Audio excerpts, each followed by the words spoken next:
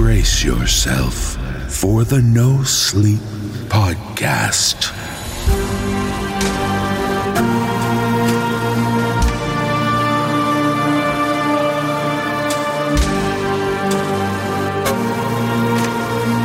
The 17 cycle.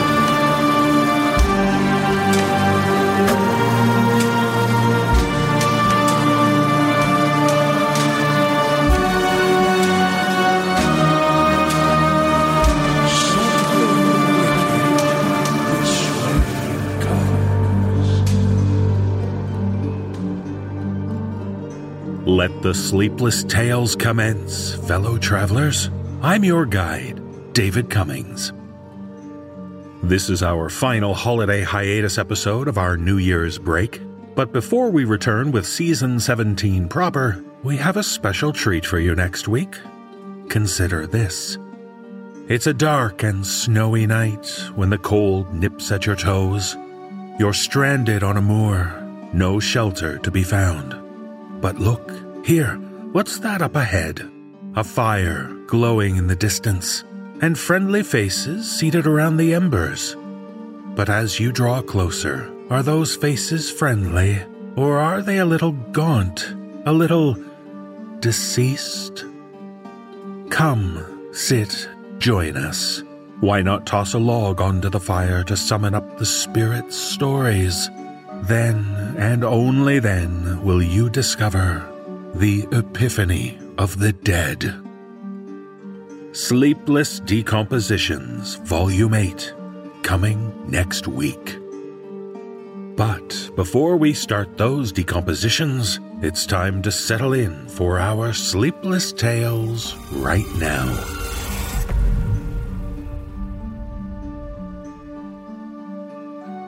In our first tale, we meet the new folks next door. Meeting new neighbors is always a gamble. Are they going to be quiet, calm sorts who keep to themselves? Loud, raucous partygoers? Sometimes it can be easy to predict at a glance. But in this tale, shared with us by author J.R. Stinson, we welcome some newcomers to the neighborhood who are a little harder to pin down. Performing this tale are Jesse Cornett, Mary Murphy, and Peter Lewis. So don't judge them on their fashion sense. People can wear what they want. Don't judge them by their silence, because some people are just shy. Rather, judge them on whether the patriarch has a firm handshake.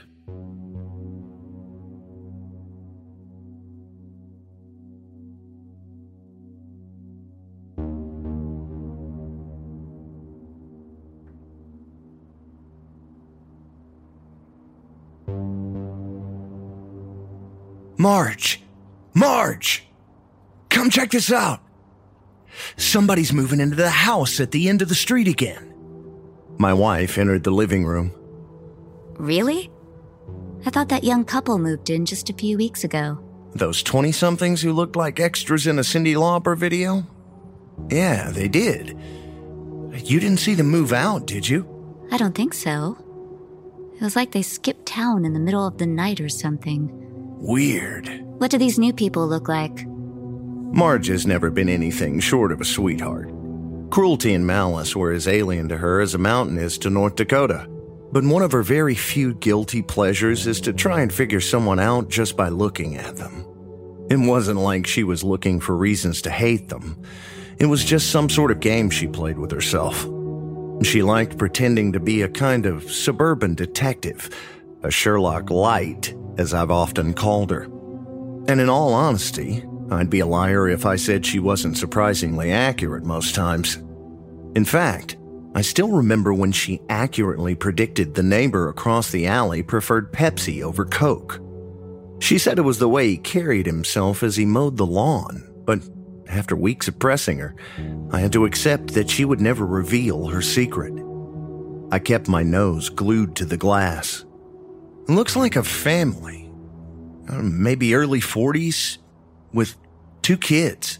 How tall is the husband? What? Why? And how am I supposed to know that? I don't know. Just use your eyes. I made a playfully sarcastic display of pushing my face right up against the window and opening my eyes as wide as possible. Oh, okay, now I see. Oh yeah, he's tall, really tall, like 6'4" at least. And he's handsome too. Look at that marble jawline. Really? No, not really. Do I need to be concerned about you and this guy? Marge punched my arm with her bony knuckles. Don't even joke about that. Now come on, move over. Let the professional do her work. I shuffled out of the way and gave Marge a turn at the window. She stared intently for a while, studying the new neighbors like a house cat watching birds flit about the front yard. What? Nothing really. It's just that their clothes are kind of funny, don't you think? Look at that man's clothing. He's dressed like my father. I squeezed my head back into view of the window for a second glance, and sure enough, the husband had a dramatically outdated wardrobe. It was complete with beige pleated trousers resting high on the hips, an equally drab green wool cardigan over a button-down shirt, and a pair of thin, round, wire-frame glasses pressed firmly against his nose. Yeah, you're right. He is. And it looks like the whole family is into the retro thing, actually. The children, a girl and a boy, roughly ages 10 and 13 respectively, were both wearing clothes that looked straight out of a mid-20th century Eaton's catalog. And the wife was no different. Also, take a look at the car they're driving. Parked in front of the house was a black 53 Mercury station wagon in pristine condition. It looked like it just came fresh from the factory. I let out a low whistle. That car in that kind of condition isn't cheap. I gotta go talk to this guy and figure out if that's all original, 'cause that is one hell of a beauty. I left Marge to her observations and went to put on my shoes. As I placed my hand on the doorknob, she spoke in a tense, almost hissing voice. Chris, wait. Marge turned to look at me. I stood in the entrance, half stunned by her sudden intensity. Something's off. The family, there's something weird about them. Yeah, they're a little eccentric, sure, but... It's not that. It's their eyes and the way they move. I don't know exactly how to describe it, but it just doesn't look like they have anything in their eyes. I haven't even seen them look at each other yet. And their movements are stiff and awkward.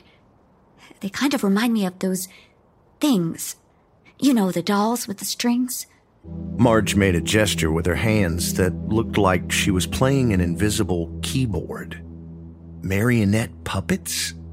She snapped her fingers. That's it. Marionettes. Okay, well, you may have been right about Louis and his Pepsi, David and his reality shows, and Michelle being an ex-smoker, but what are you trying to say about these people? I don't even know.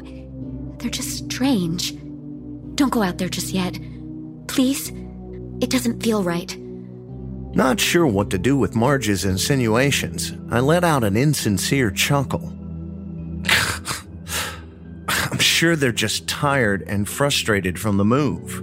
You know how exhausting that can be. Maybe a friendly neighbor is exactly what they need right now.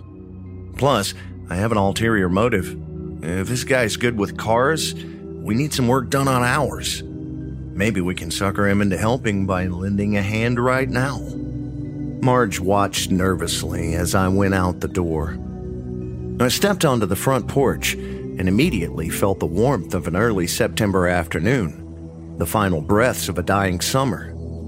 It seemed strange to me that someone would be wearing a wool sweater on such a gorgeous day, but then again, some people have poor circulation and things of that nature. And who was I to judge? I waved and hollered at the gentleman removing boxes out of the back of the old station wagon. The man stopped what he was doing and stood still for a brief moment. Then he turned to look at me with a stiff and ragged motion. Hey there!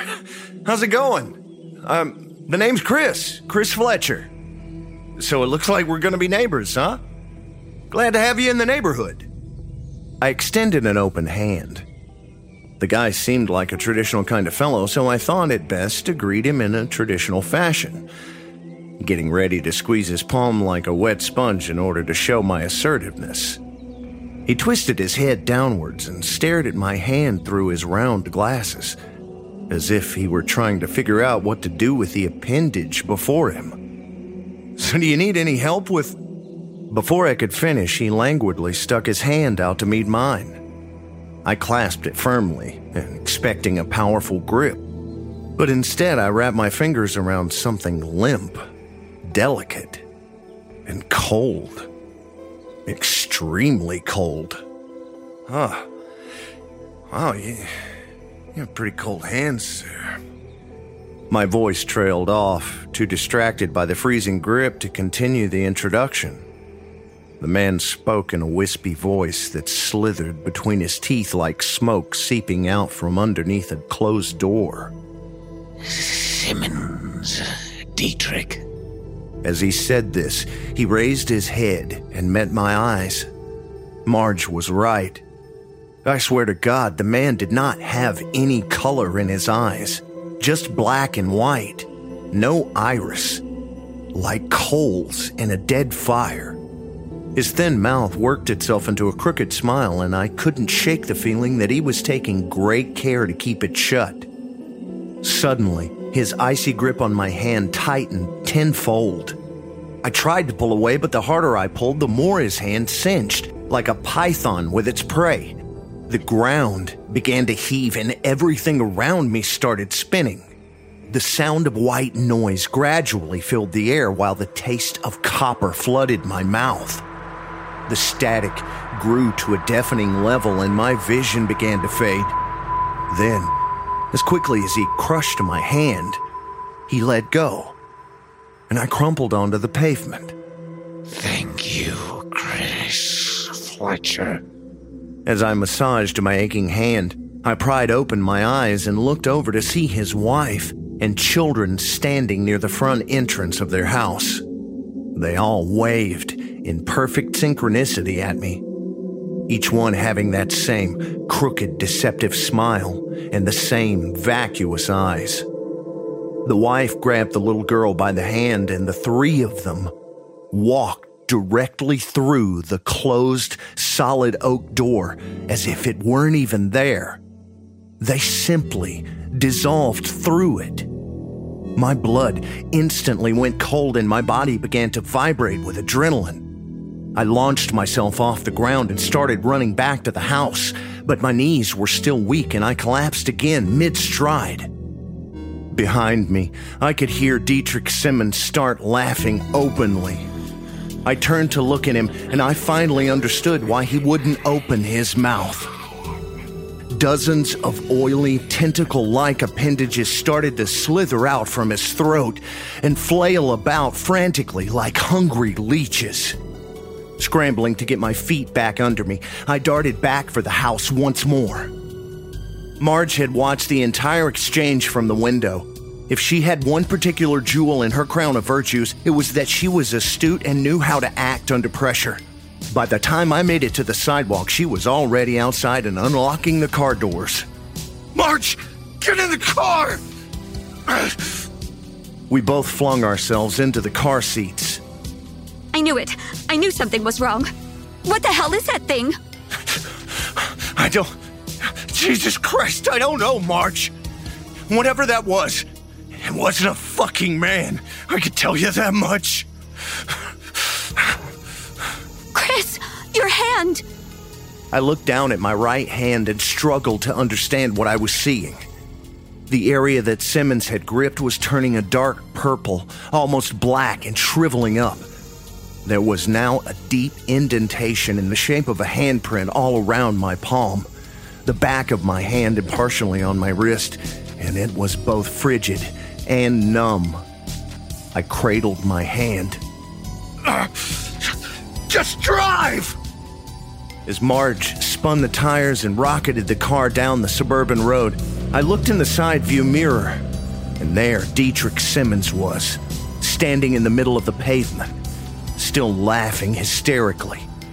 And although the mirror was bouncing around violently as the car quickly gained speed, I could see more people coming out to join him. Among the growing crowd was the young couple who had lived there previously. And every single one of them had those dark appendages slithering out of their mouths.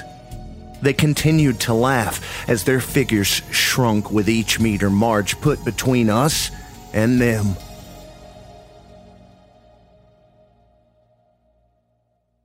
It's been just over 7 years since that incident, and my hand still has Simmons' imprint on it.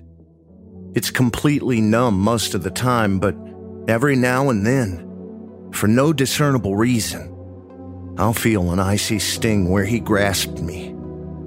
My nightmares have become few and far between, but it's not uncommon for me to shriek and laugh in the middle of the night.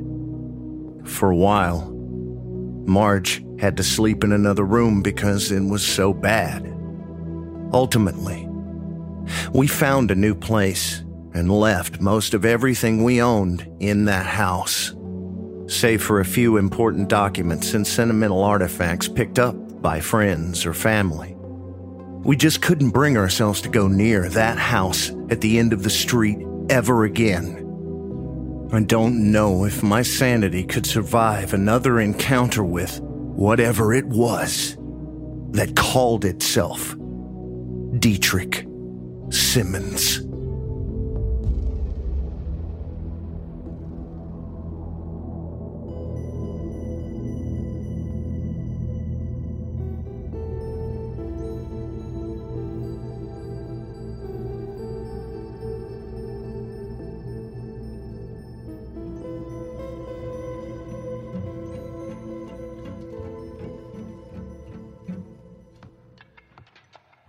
Well, that story made more than my hands shake. Time for a short break to escape that horror. You really need a break? Oh, how pathetic. Who said that? I did. That is to say, you did. I'm the voice in your head, simpleton. Oh, great. You again. Yes, you can't escape me. Do you really need to bother your listeners with another ad? Oh, how insecure. Listen, you. I mean me. I've been putting up with your negativity and unhelpful thoughts for way too long. And what do you plan to do in order to quell all of our dark, pessimistic notions? I'm going to invest in myself and find a counselor I can speak with, like the professional therapists at BetterHelp. Oh, here we go. Look, we're all living through really shitty times. The past 2 years have done a number on my mental health. I know I'm not alone, so I'm going to keep sharing about BetterHelp with our listeners. You don't do a very good job of it. Oh, hush. BetterHelp is professional counseling done securely online. They will assess your needs and match you with your own licensed professional therapist. You should just listen to me instead. You are the exact opposite of helpful. BetterHelp offers a broad range of expertise which may not be locally available in many areas. The service is available for clients worldwide, and you can log into your account anytime and send a message to your counselor. I must admit, after speaking with a therapist, I tend to feel better. I dare say my thoughts start to feel positive. We're not alone in feeling that way. That's why I encourage people to visit betterhelp.com/NoSleep. That's better HELP. And join the over 1 million people who have taken charge of their mental health with the help of an experienced professional. And you claim to save them some money, don't you?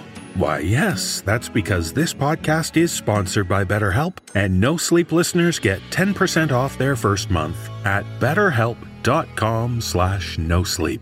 You realize that if you keep working on your mental health, you might just miss having me fill our head with negativity, don't you? Oh, goodness me. Imagine that. Living a better life. Just like how BetterHelp wants you to start living a happier life today. Well, you seem awfully proud of yourself for sharing this good news with your listeners. I'm going away. For now. But I'll be back if you don't brace yourself. Nope, I'm the only one who gets to say that. Now, make no bones about it. It's time to return to the horror. In our final tale, we join a young woman recovering from a boating accident. But the accident has left her haunted by the past, haunted by trauma. And in this tale, shared with us by author Evan A. Davis, she's also haunted by appearances from a mystery woman. Performing this tale are Sarah Thomas, Atticus Jackson, Aaron Lillis, Nicole Doolin, Jessica McAvoy, and Nicole Goodnight. So sink into this tale with us as we explore what it means to survive and how you go on living when you're connected to the bones of Lily Gordon.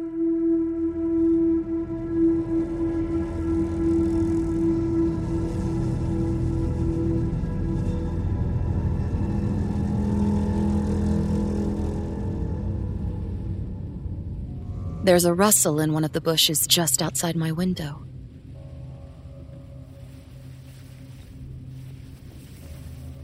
I stare at the ceiling, waiting for some nighttime shadow to creep across the white, but nothing ever comes. Soon, the rustling is gone, and silence bleeds back into the room again like an unwelcome fog. It's choking, vulnerable, my ears straining for every little sound, but the only ones there are Jared's soft snoring and the odd car passing in the background. Still, I twist a handful of sheet in each hand a little more tightly every time his breath disturbs the quiet. My ears perk, vigilant for the hushed slither over the floorboards, the shuffle up the stairs, or the gentle click of the doorknob, all hiding under the sound of his breathing. My heart thumps, my jaw shifts and tenses, and I throw off the covers. I clap my feet against the hardwood, gentle enough to let Jared sleep, but loudly enough to drive back any stalking shadows. I quietly march down the hallway until I reach the bathroom. I turn on the light, run the faucet, and look at myself in the mirror, slack-jawed and exhausted. I haven't slept since Jared brought me home after my accident. Just lose time here and there. I run the cold water down my hands and over my knuckles. Then I pinch my nose and rub my eyes with wet fingers. A deep breath stretches my chest, and I realize something. I made it to the bathroom. No monsters, no shadows, no squirming horrors to grab me. I breathe again, and this time smile too. It's all in my head. Real and scary, but just in my head. I can control what's in my head. Nothing from outside is reaching in to get me. I am the master of my own mind. I dry my face, my hands, and give myself another good long look in the mirror. I wink at my reflection and hit the light. This time, I tiptoe back down the hallway, back to Jared snoring, and slip back into the covers. I wriggle into the blankets and bury my face in my pillow, finally ready to pass the hell out. Then something taps the back of my head. I freeze for a minute, more confused than frightened. Then another tap shocks my neck just below the hairline, and wetness runs down to my shoulder. I roll over and examine the ceiling. Nothing. Just as pallid and blank and dry as it had been minutes before. It's nothing. Nothing to worry about. But I still keep staring at the ceiling, still keep listening to Jared's breath. Eventually, after long enough, my eyelids get heavy again, and I let them close. I focus on the soft down of the sheets, the way the pillow cradles my head. It's comfortable, secure. I start to imagine what dream to finally give myself over to when another drop of water hits my forehead.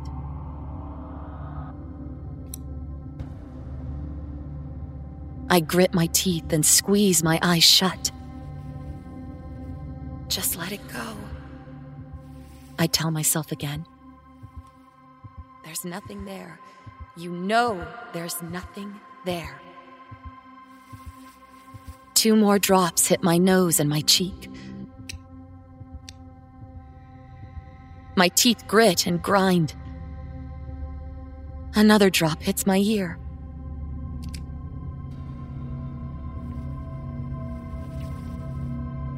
Go away.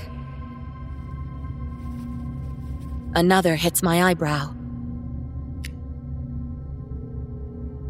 I sit up and shout, eyes bursting open. Go away! But the words don't come out. They catch at the back of my throat. She's right there, over my bed. She's oozing out of the ceiling. Torso stretched unnaturally long and reaching for me with hanging arms. Her face is bloated and peeling, head set on a crooked neck. An insect squirm out of 100 slits on her arms. Staring at me with wide-open, milky eyes from the center of a web of stringy, raven black hair, she gurgles through parsed lips. Her mouth is half stuffed with filth, which does nothing but muffle her checkered groans. More droplets run down strands of hair and dot my pillow as her mouth opens further, revealing a formless tongue running between gray and broken teeth.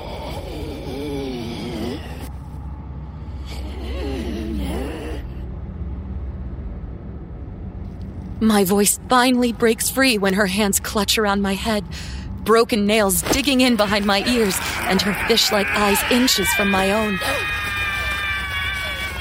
I kick and I scream, and I thrash my arms, but her hands don't loose. She just matches my screaming with one long, deep croak and squeezes my head so hard I can't stand it. There's just so much hatred in her eyes, and something inside me knows that I'm about to die.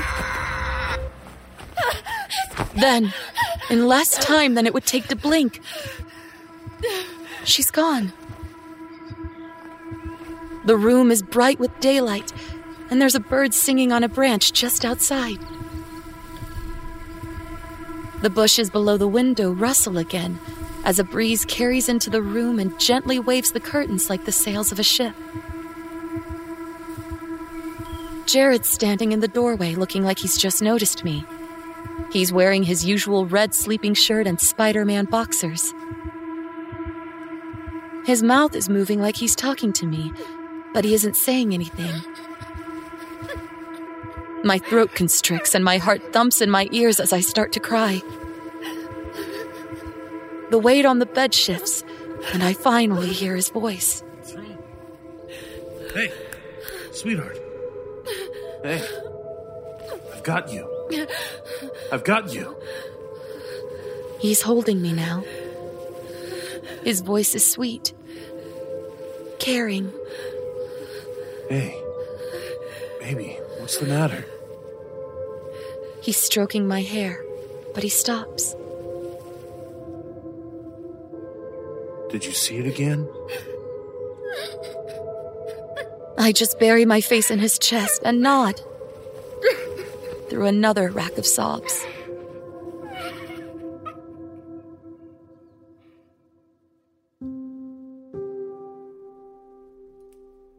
there's this plant in the kitchen window that I bought when I first moved in. Jared has the walls painted a weird honeydew green and always refused to change it. So I got him this little fern in a square clay pot to bring a warm color and some life to the place. While I sit here with some coffee he's poured me, I find myself fixated on the buzz of a fly that keeps circling that plant. It just circles a few times, lands, and circles again. I'm starting to grit my teeth again when I finally notice Jared's voice. Hey. He waves a hand at me. There you are. You went blank on me again. Sorry, just, Yeah. He has his hands in the pockets of his sweatpants and is leaning back against the counter. Do you want to talk about it?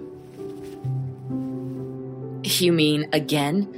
Talk about it again? Well, yeah. That's how you're gonna move forward, honey. I feel like a goddamn broken record, but yeah, it's the first step. You're just reliving your trauma when But that's not what it feels like, Jared. I hate shouting at him, and I don't mean to, but this know-it-all attitude when it comes to this shit just grates at me. Sorry. Again. He takes a deep breath and adjusts his lean against the counter. What is it like, then, when you see it? You've never described her more than one time. Is it the same one, or different? It's her. Every time. And I don't know, it's... My eyes settle on the fly again. It lands and scuttles underneath the leaves, then scuttles back out, and I fight off a sense of nausea. Babe. I don't know. It's like when you're in your happy place or something, and reality pokes through. Or maybe the other way around, I don't know. Either way, it's the same kind of grip on your heart. Like when you're being reminded of something. Something you're guilty of, or afraid of, or worried about. The pins and needles under your scalp, the tingle in your fingers, all of that. He rubs his lips together, but doesn't say anything. He knows the word I want to use, but I know he'll just make some joke about burning white sage and bring it back to his armchair psychology he's so sure about. Instead, he chuckles a little. You know what I just realized? I don't think you've been in your studio since you've been back. He pauses a second, gauging my reaction. Then, without waiting for an answer, he walks over to me and reaches out his hand. Come on. Van Gogh should get back to our office. I take his hand, and he leads me around the corner, up the stairs, and to a familiar door on the right. Even before he opens it and gestures me through, the earthy smell of oils, washes, and dusty canvas sneaks under the door and up to my nose. I step through the threshold like I'm walking into a different world altogether, so suddenly wrapped and swaddled in the smell of that room. He walks me over to the easel in the corner and pulls the sheet from the room's skylight while I uncover the canvas. And right then, the rest of the world goes away. For a few moments, a lakeside house is all that exists, with a willow in the foreground lazily tickling the water's surface, and a girl in a light dress on the other shore. It's supposed to be my grandparents' house, or how I remember it 20-some-odd years ago, though it's not done yet. There's a truck on the gravel road that's only an outline, and a shed nearer the background that's without defined features. But for the first time since coming back, my mind doesn't feel heavy. Jared's phone ringing breaks the spell, and I look over my shoulder to see him check the screen, silence it, and quickly put it back in his pocket. Sorry. He smiles sheepishly. I shake my head in a way that says, it's fine. Who was it? There's a moment where he just rubs his fingers together and looks at me like a deer caught in the headlights. Simone. Sorry, yeah. She calls every so often to check up on you, but I figure we'll give you a few more days to get yourself together before flooding you with visitors and the get-well-soon paraphernalia. He stands there, guiltily scratching his elbow, looking like a boy who's just admitted to stealing his friend's allowance. I was wondering where all my loving cards were. I follow with a wink to let him know he's off the hook. He laughs and goes to say something, but there's a knock on the front door downstairs. I take a step, but he puts a hand out. I got it. He motions to the easel. Go ahead and get yourself reacquainted with your pal Roy, and I'll be back in a minute. I raise an eyebrow. Roy? Roy G. Biv? Colors of the rainbow? You call yourself a painter. He chuckles his way out of the room and leaves the door ajar. I pull the stool to the center of the room and take a seat. I would get some paints and a couple of brushes, but for now it's just nice to be here, surrounded by it all. With my eyes shut, I bask in the smell of oils, tints, the canvas, and the warmth of the sun coming in through the skylight. The quiet might be a little too quiet, because soon I realize I can hear Jared answering the door downstairs.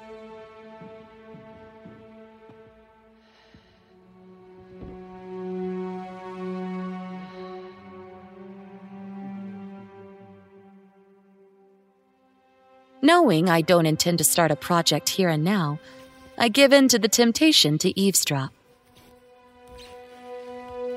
I manage to tiptoe out of the room, down the hall, to the top of the steps without so much as a squeak from the floorboards. I don't recognize the woman Jared's talking to. She's older than us, maybe late 40s, but she's wearing clothes I've seen my great-grandmother wear in old family photos. Her hair is beginning to turn from blonde to silver, but mostly what grabs my attention are her green eyes. I walk into what sounds like the middle of their conversation. Check in? Yes, check in. See how you're doing. How's everything been since... Oh, yeah, no, thank you. Yeah, it's been... Well, it hasn't been easy, but I'm getting through it, you know? Getting there. Good. Good. Yep. The two stand there a bit awkwardly through a pause. Any luck with what we went over? Yes, ma'am. Thank you. It's taken a little time, but I think I've started to make some legitimate headway. I can see that. She glances over Jared's shoulder to me, and I shudder a little. He follows her eyes to me and turns back around. Thanks again for stopping by. It's really very considerate. I'll call next week. He closes the door before I make it all the way downstairs, but I still catch the silent smirk on her face as he does. Who was that? Who was who? The lady at the door. Who else? He looks at me pretty intently for a few moments, then around the room. His feet shift a little, and he flexes his fingers around his thumbs in each hand. My therapist. Oh, honey, I didn't know. When did you start? Recently, okay? Okay. It's not like him to snip at me. It's nothing to be embarrassed about, you know? I know. He sighs. He won't lift his eyes off the floor in front of him. It's just... I know there isn't the most room for me to complain, but what happened was hard for me, too. There's something in the way he says it. Something in the way he won't look at me in the moment that, like my painting upstairs, makes me forget everything else. I walk over to him, put his arms around my shoulders, and listen to his heartbeat with my head on his chest. I wouldn't know until later that this was the last moment of comfort I'd remember for a long, long time.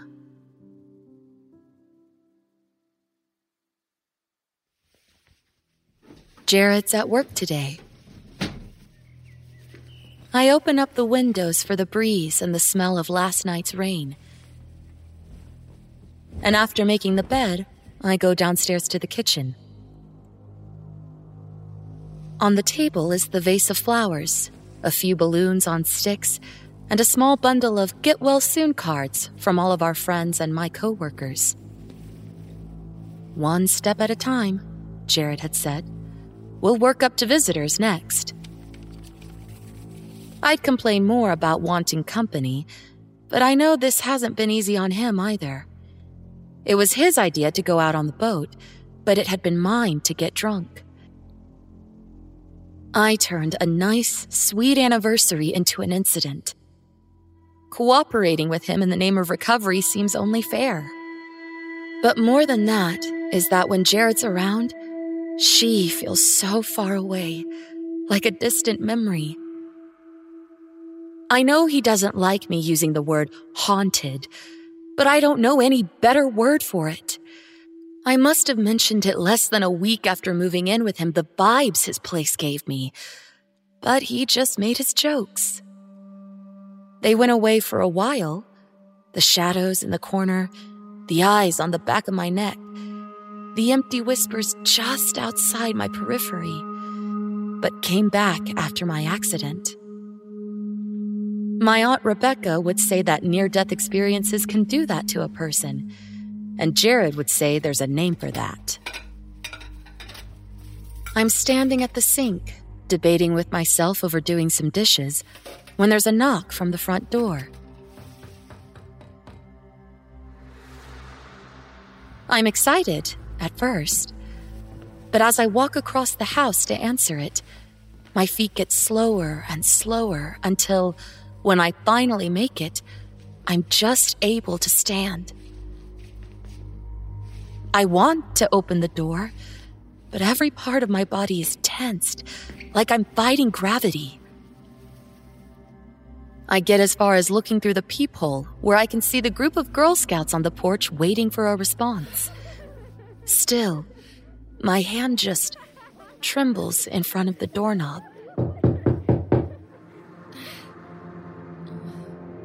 I can't shape into words the feeling exactly, but it's like a part of me deep down is sure that outside is a vacuum, a void, like I'll fall up into the sky and sink into an endless chasm of cold and stars.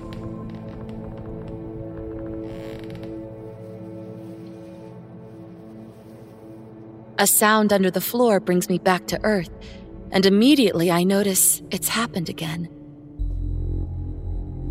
The Girl Scouts are gone. The light is different. And the sun's pouring now deep golden light through the kitchen windows, the other side of the house.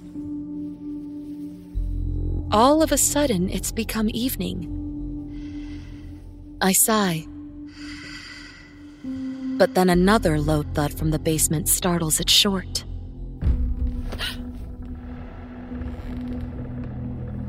I have to squint my eyes to see it at first.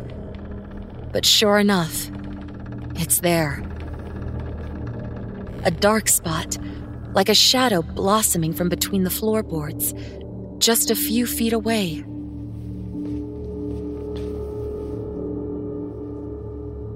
It's a fight with my senses, wrestling, negotiating with my mind over whether or not to trust what I'm seeing.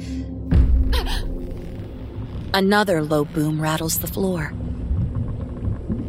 Bubbles are foaming from a crack at the center of the spreading darkness now. I stay frozen in place, but my knees buckle and my stomach is twisting in on itself. The shadow stretches across the doorway between the kitchen and the living room, and as it touches the light, the gold sparkles, ripples, and dances. It's water. It's just water. Oh shit! Water! Oh no! I look around for a towel or a blanket to throw on the leak while I think of the countless times Jared said he was going to get the pipes fixed.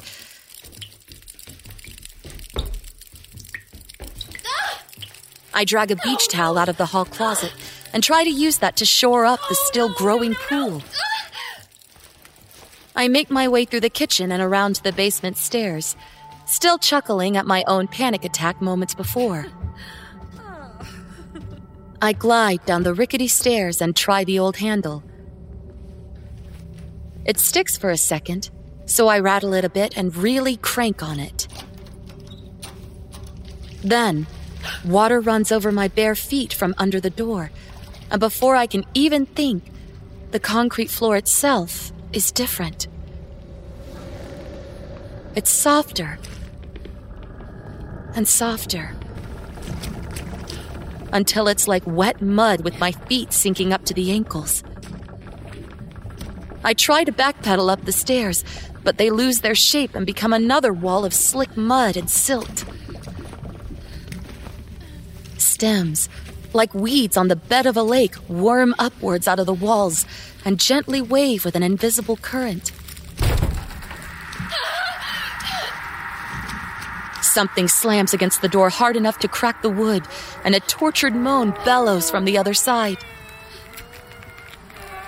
My teeth are chattering, and my heart is about to burst through my lungs, but I'm swallowing my breath as best I can, even though the air has gone cold and thick. It's okay. It's just inside your head. You can control what's in your head. There are more heavy slams against the door. But soon they stop.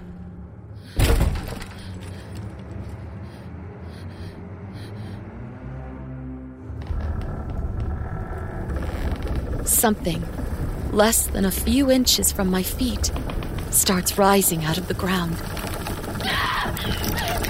The pounding in my chest suddenly holds still. Her head, and now her shoulders, are out of the floor.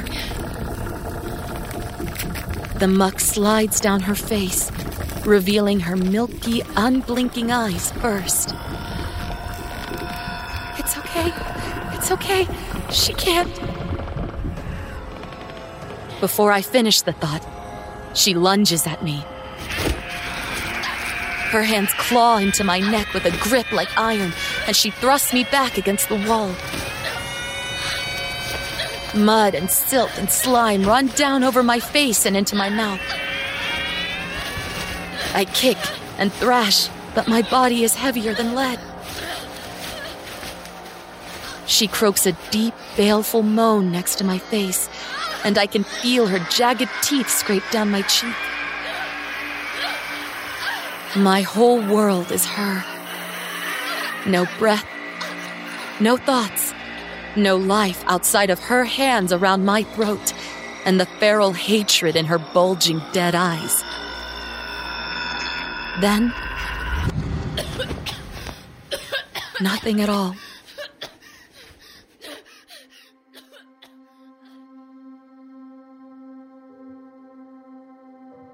Jared says he found me at the bottom of the stairs. He says I was in the middle of a seizure and that he brought me upstairs and helped me come out of it. Though I don't remember any of that. The next thing I recall is him telling me all of that in the kitchen.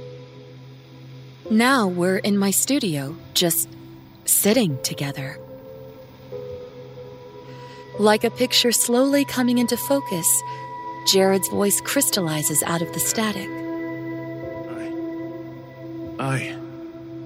I know it doesn't seem like it right now, but we'll get through it. It won't be like this forever. And we won't have to deal with... What's all this we, Jared? You keep saying we, but I'm the one who has to see her. I'm the one who feels all this shit. I'm the one, Jared.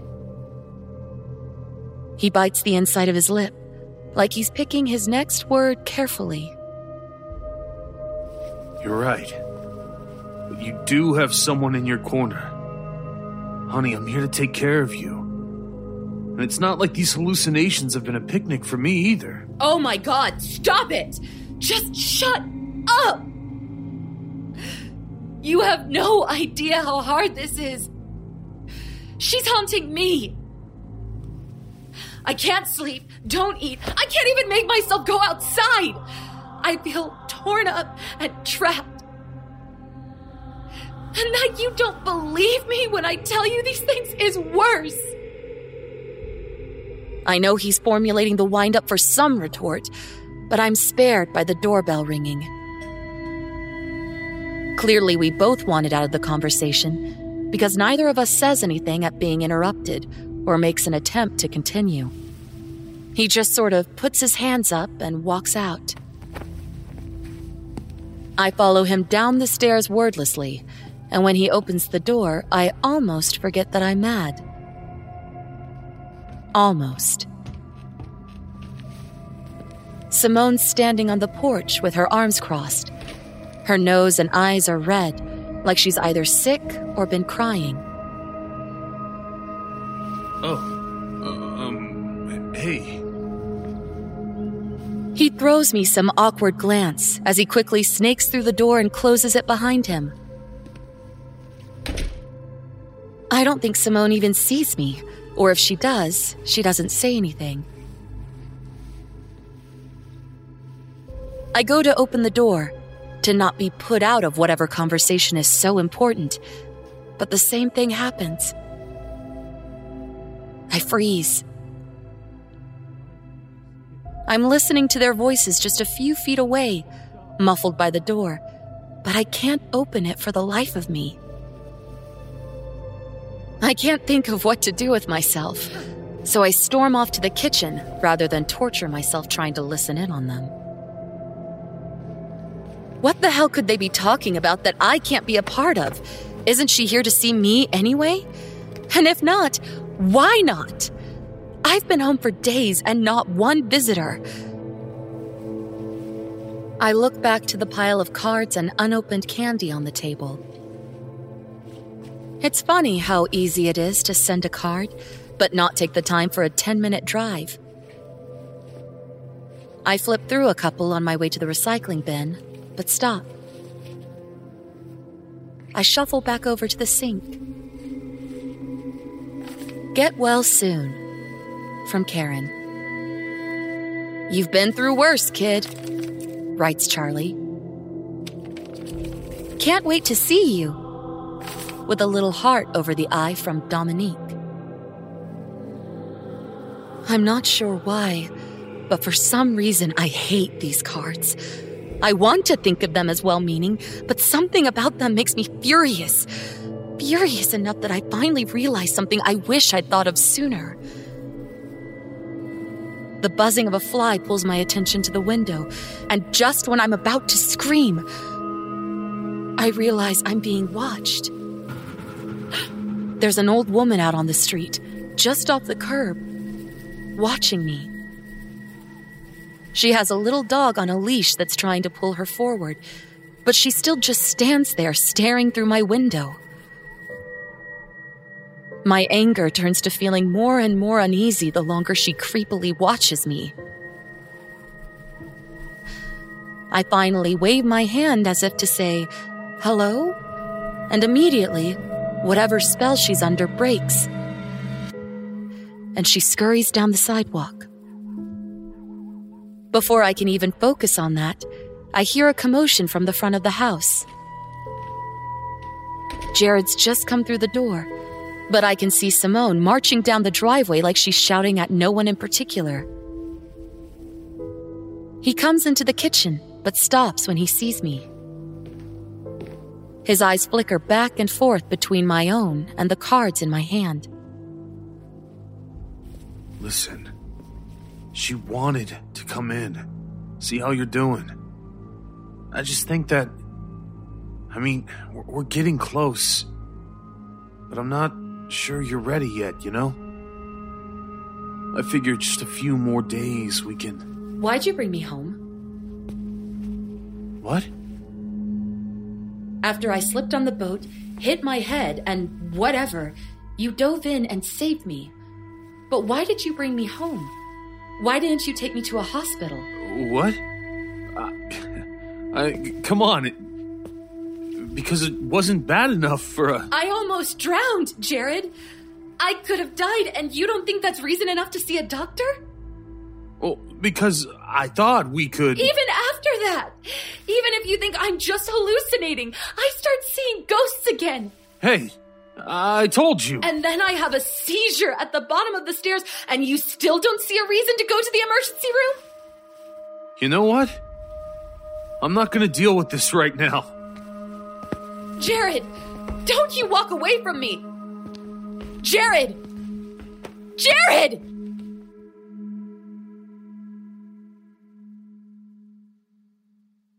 We spend that afternoon talking and smoothing things over once we both had a chance to cool down. He apologizes and blames it on stress at work, saying that tomorrow morning he'll help me go outside, that we can go for a walk around the neighborhood for starters. We don't make much more of the hospital talk, but I do what I can to understand. I don't know what our insurance is like, and I would probably panic too if things had been the other way around. I apologize too, saying I'll be more patient with how he's handling everything, and hop in the shower before bed. The water burns at first, but in a way that feels like an itch being scratched, pain which quickly turns to euphoric relief. For a while, I stand there with it hypnotically drumming like rain on my upper back. Slowly, my hands start finding their way around. They glide up my legs and pause on my hips for a few sways, then cross, hugging my sides. With a big breath, they pet my ribs, caress my chest, and lace together behind my neck to cradle my head. Together with the hot water, they massage my scalp, and I let my fingers run through my hair, rubbing and scratching away the stress. I get grit under my nails after a moment. It's probably from lying at the bottom of the basement stairs, I figure. I rinse it out and go back to combing my hair with my hands when I find something like wet cobwebs toward the tips. I turn to face the water and hang my head, letting the curtain of hair flow while I thoroughly scratch and clean the rest of the dirt. But it just keeps coming. Scratching after scratching of silt and sand, and the discoloration of dirt streaming down the drain. I keep scratching, and first a weed, Then a worm, alive and writhing, falls onto my foot. Right when I'm about to shriek, the water goes freezing cold. I blink several times from the shock of it, and when I open my eyes again, there's another pair of feet just behind my own. Except they're wrong. The skin is brackish and blue. The nails are black, split, or missing. I feel someone else's fingers weave into my hair and lace in between my own. And a gurgling croak growls at the back of my neck. Immediately, I scream and break from the shower, falling right through the curtain. I hit my head on something, but I don't stop. I run, screaming through sobs.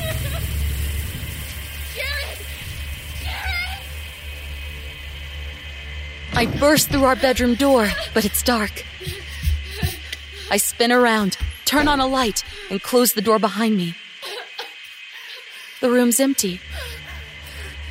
On the bedside table, there's a little post-it note that reads, "Ran to store, BRB, heart." I sit on the bed for minutes, deathly still, clutching the note in a fist, listening fiercely in the quiet. Nothing.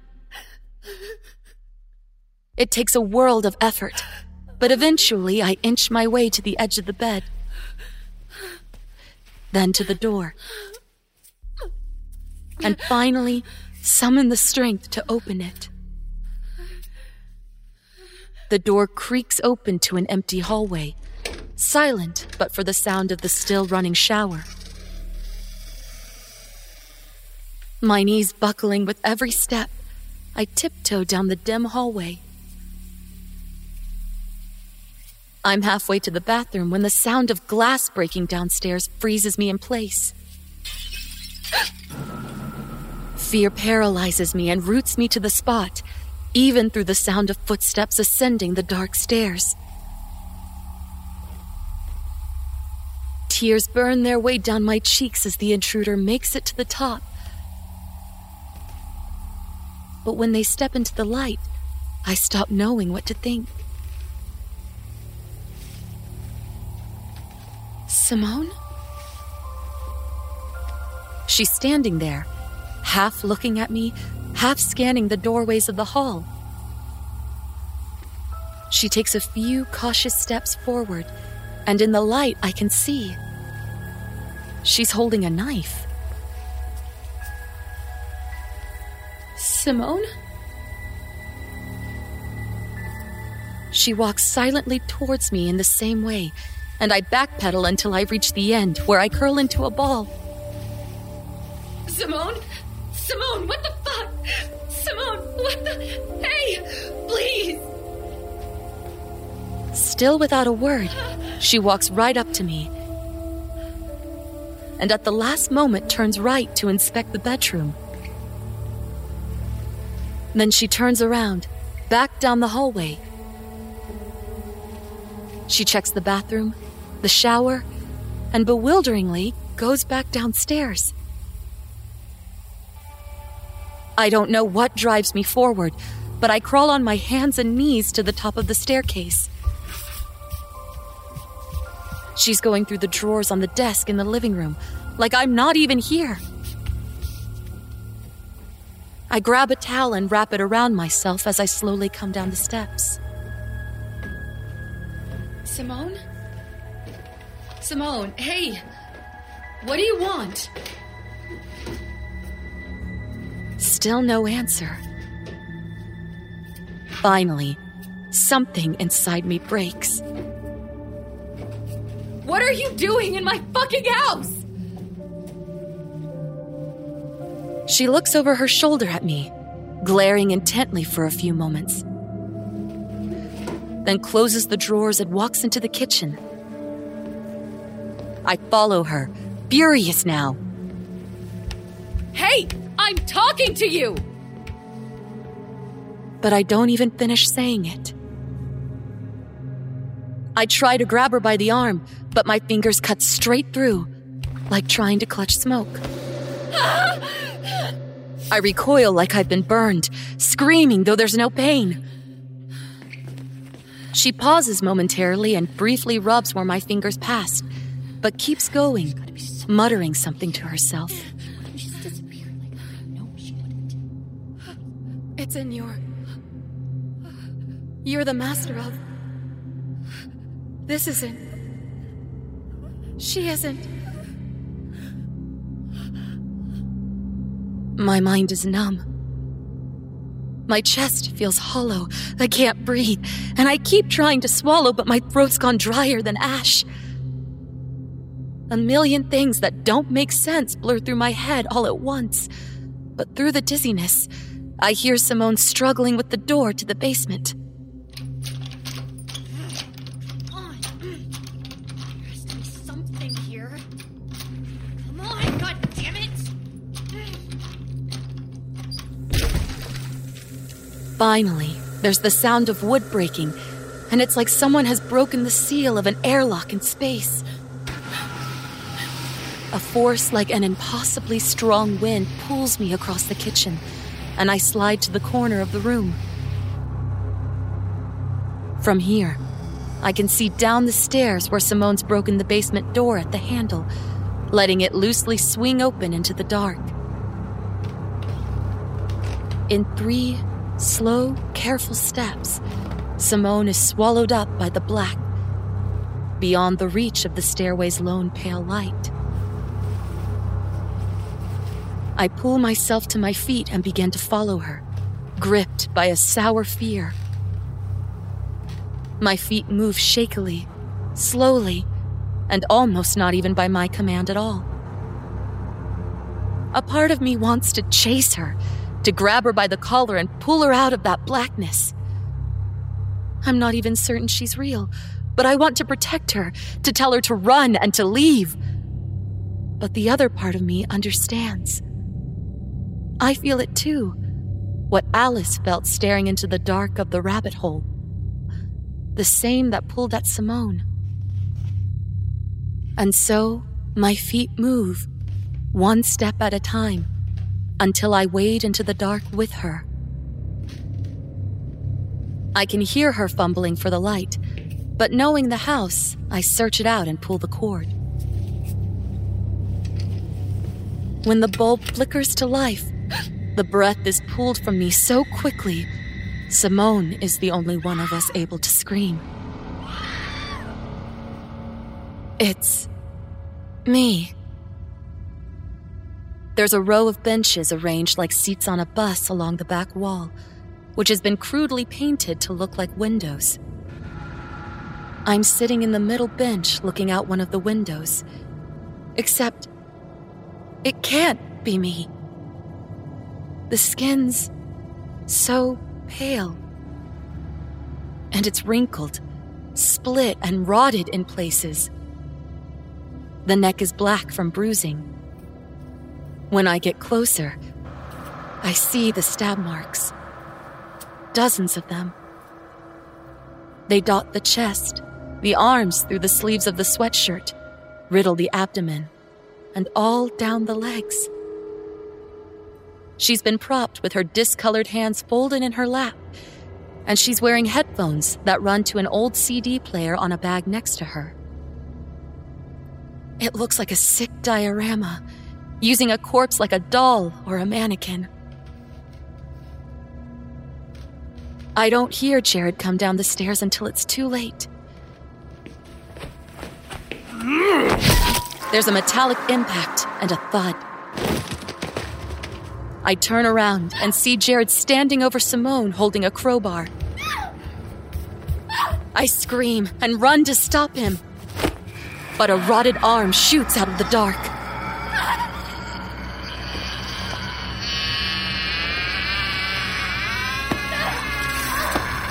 Water sloshes around my feet, and her jagged nails dig under my collarbone and ribs.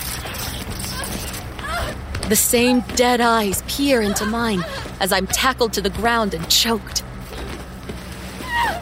She's grunting and grinning a broken smile, slime pouring from her dead lips. There's a sickening crunch. And then I hear Jared's voice. Catherine! Catherine! That's enough! Like a scolded dog, she releases me and slithers away to a corner. But still enough in the light that her eyes stand out against the dark. He comes over to me. Honey, oh my God, are you all right? I am so sorry. She didn't hurt you, did she? Get away from me! Get away from me! I scramble on my hands and heels. No, shh. It's all right, sweetheart. You're okay. She isn't gonna hurt you again. I'm not going to hurt you. What do you mean, won't hurt me?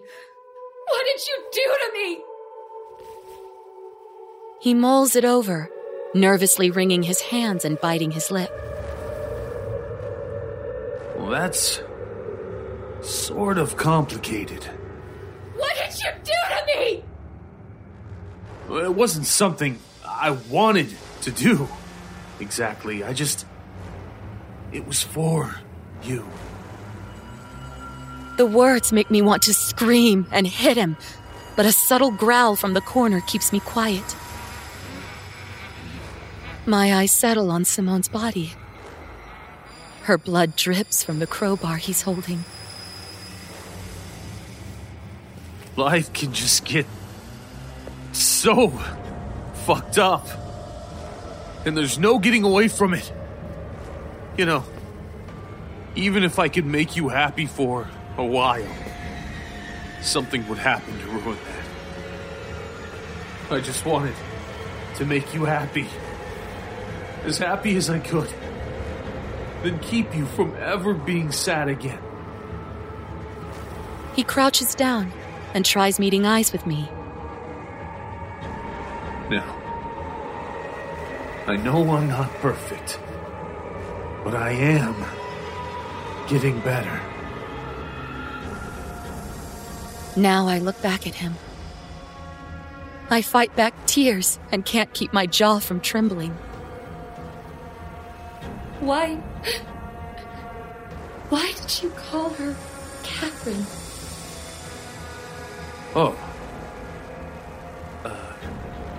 He stammers a moment, then shakes his head, smiling. She was a friend. I must have given away that I didn't understand. So he just pets my hand and continues. I did the same thing for her once, a couple of years ago. But when I did it for you, Lily, I love you. I went back for you. She's angry, but, honey, I think that's just because she's jealous. I cry through every word he says, exhausted. What do you mean you went back for me? Why are there so many holes? He leans forward on a knee and brushes hair out of my face. Well, back to the lake, sweetheart. And they were so you wouldn't float, silly. Why else? It's too much. I break away, wailing, and dash for the stairs. I'm at the top in a few, leaping steps, and I don't even bother with the door. He's calling after me the whole time. Lily! Lily! Hey, come on! I ignore him and run, not even realizing my towels disappeared, and I'm suddenly dressed in jeans and a faded pink sweatshirt, the same way I was dressed in the diorama. I rush to the front door, but I just can't touch the damn thing. Like two of the same magnet, the door repels me from leaving. I jump on the couch and slam my fists against the windows, but they're as solid as concrete walls and don't even rattle. Jared's footsteps echo up the basement stairs, so I flee up to the second level of the house. I throw myself through the door to my studio and close it behind me. I don't know what else to do, so I ball up in the corner farthest from the doorway. There's something in my hand, and I realize I've had the post-it note from the bedroom clenched in my fist the whole time. On the stool by the easel is one of the Get Well Soon cards that I'd left in here the day before. I open them both, examine them by the moon rays coming through the skylight, and tearfully crumple them. The handwriting is exactly the same. The door opens slowly. Okay. He sighs, with an anger that's thinly veiled. It's fair to be a bit surprised. I planned on telling you, really. But it's like, did you even notice what it was? He waits a moment, and then answers his own question. The bus. It was the moment we met, honey. Some appreciation of the romantic artistry must be kind of nice. My stomach bottoms out, and pins prickle my cheeks. I'd stopped taking the bus months before I ever met Jared. I swallow hard. Don't call him sick. Don't make him mad.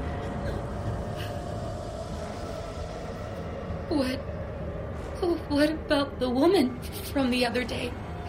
Your therapist. What about her? Eliza? He rolls his eyes. Well, she's not really a therapist in the traditional sense. More like a consultant. A psychic, kind of. But she's how I got you back. How I got you here. Gave her a sob story about losing you, and she helped me reach you. He smiles. Jared. My voice is dry from exhaustion and terror. Jared.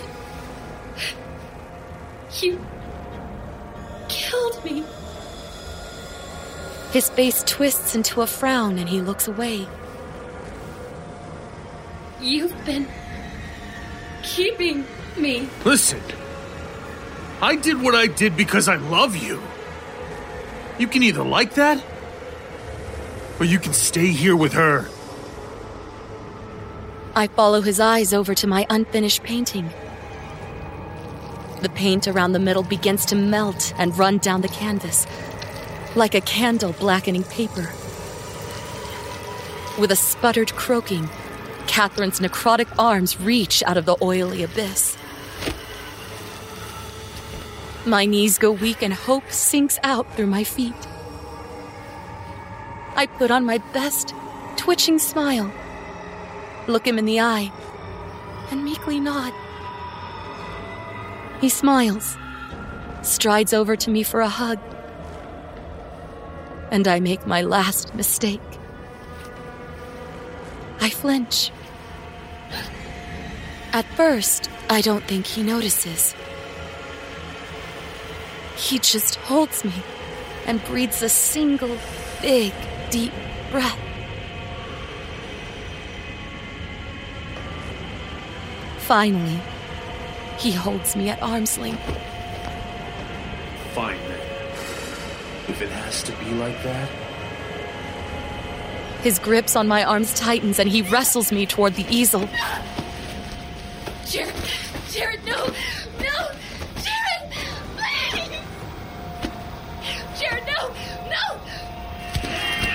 Catherine's hands claw into my neck and shoulders as I'm pulled into a tarry blackness.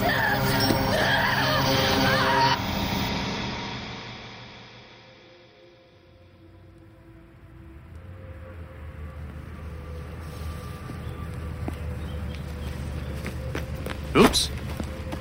Sorry. Hey, I think you dropped this. Oh, wow, thanks. Wait a second. Do I know you? Maybe. Jake's circuit class? No, not it. Hey, do you ever go to Aromas? Huh. Just about every workday, yeah. That's it. I knew you looked familiar. Hi, I'm Susan. Susan. Pleasure to meet you. I'm Jared.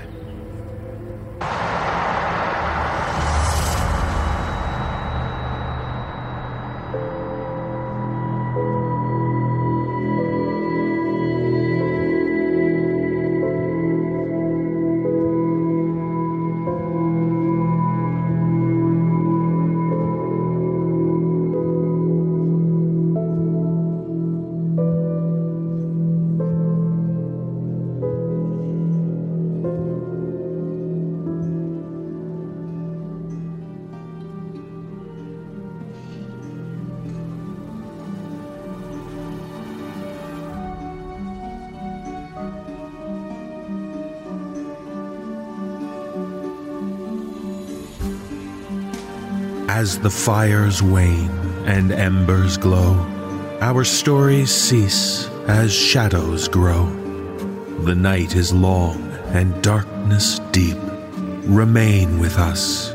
Embrace no sleep. The No Sleep podcast is presented by Creative Reason Media.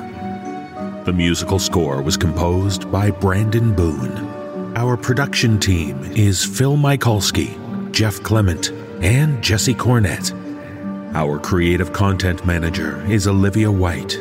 Our editor-in-chief is Jessica McAvoy. I'm your host and executive producer, David Cummings. If you would like to find out how you can hear the extended editions of our audio program, please visit thenosleeppodcast.com to learn about our season pass program.